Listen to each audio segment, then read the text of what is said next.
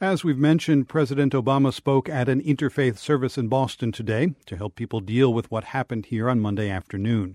He was preceded by numerous religious leaders from the Boston area, Catholic, Protestant, Jewish, and Muslim. One of those who spoke was Nasser Weddady. He's chair of the New England Interfaith Council, and he offered a personal story to help provide comfort.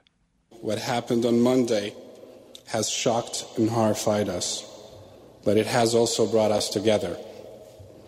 I come before you to share the message of my community's scripture.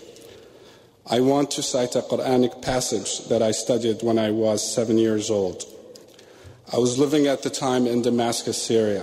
One afternoon, while walking back home from school, I experienced the terror of a car bomb that exploded on my route.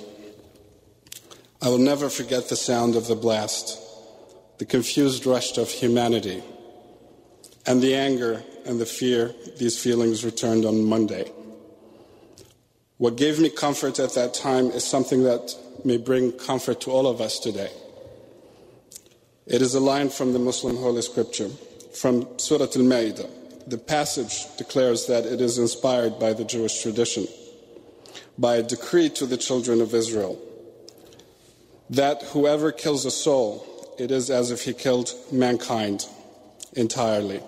And whoever saves a life, it is as if he saved all of mankind.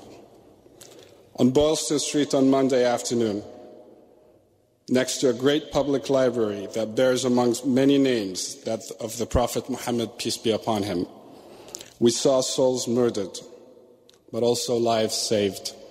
Nasser Weddady of the New England Interfaith Council talking about a long-ago explosion in Damascus and the bombings here.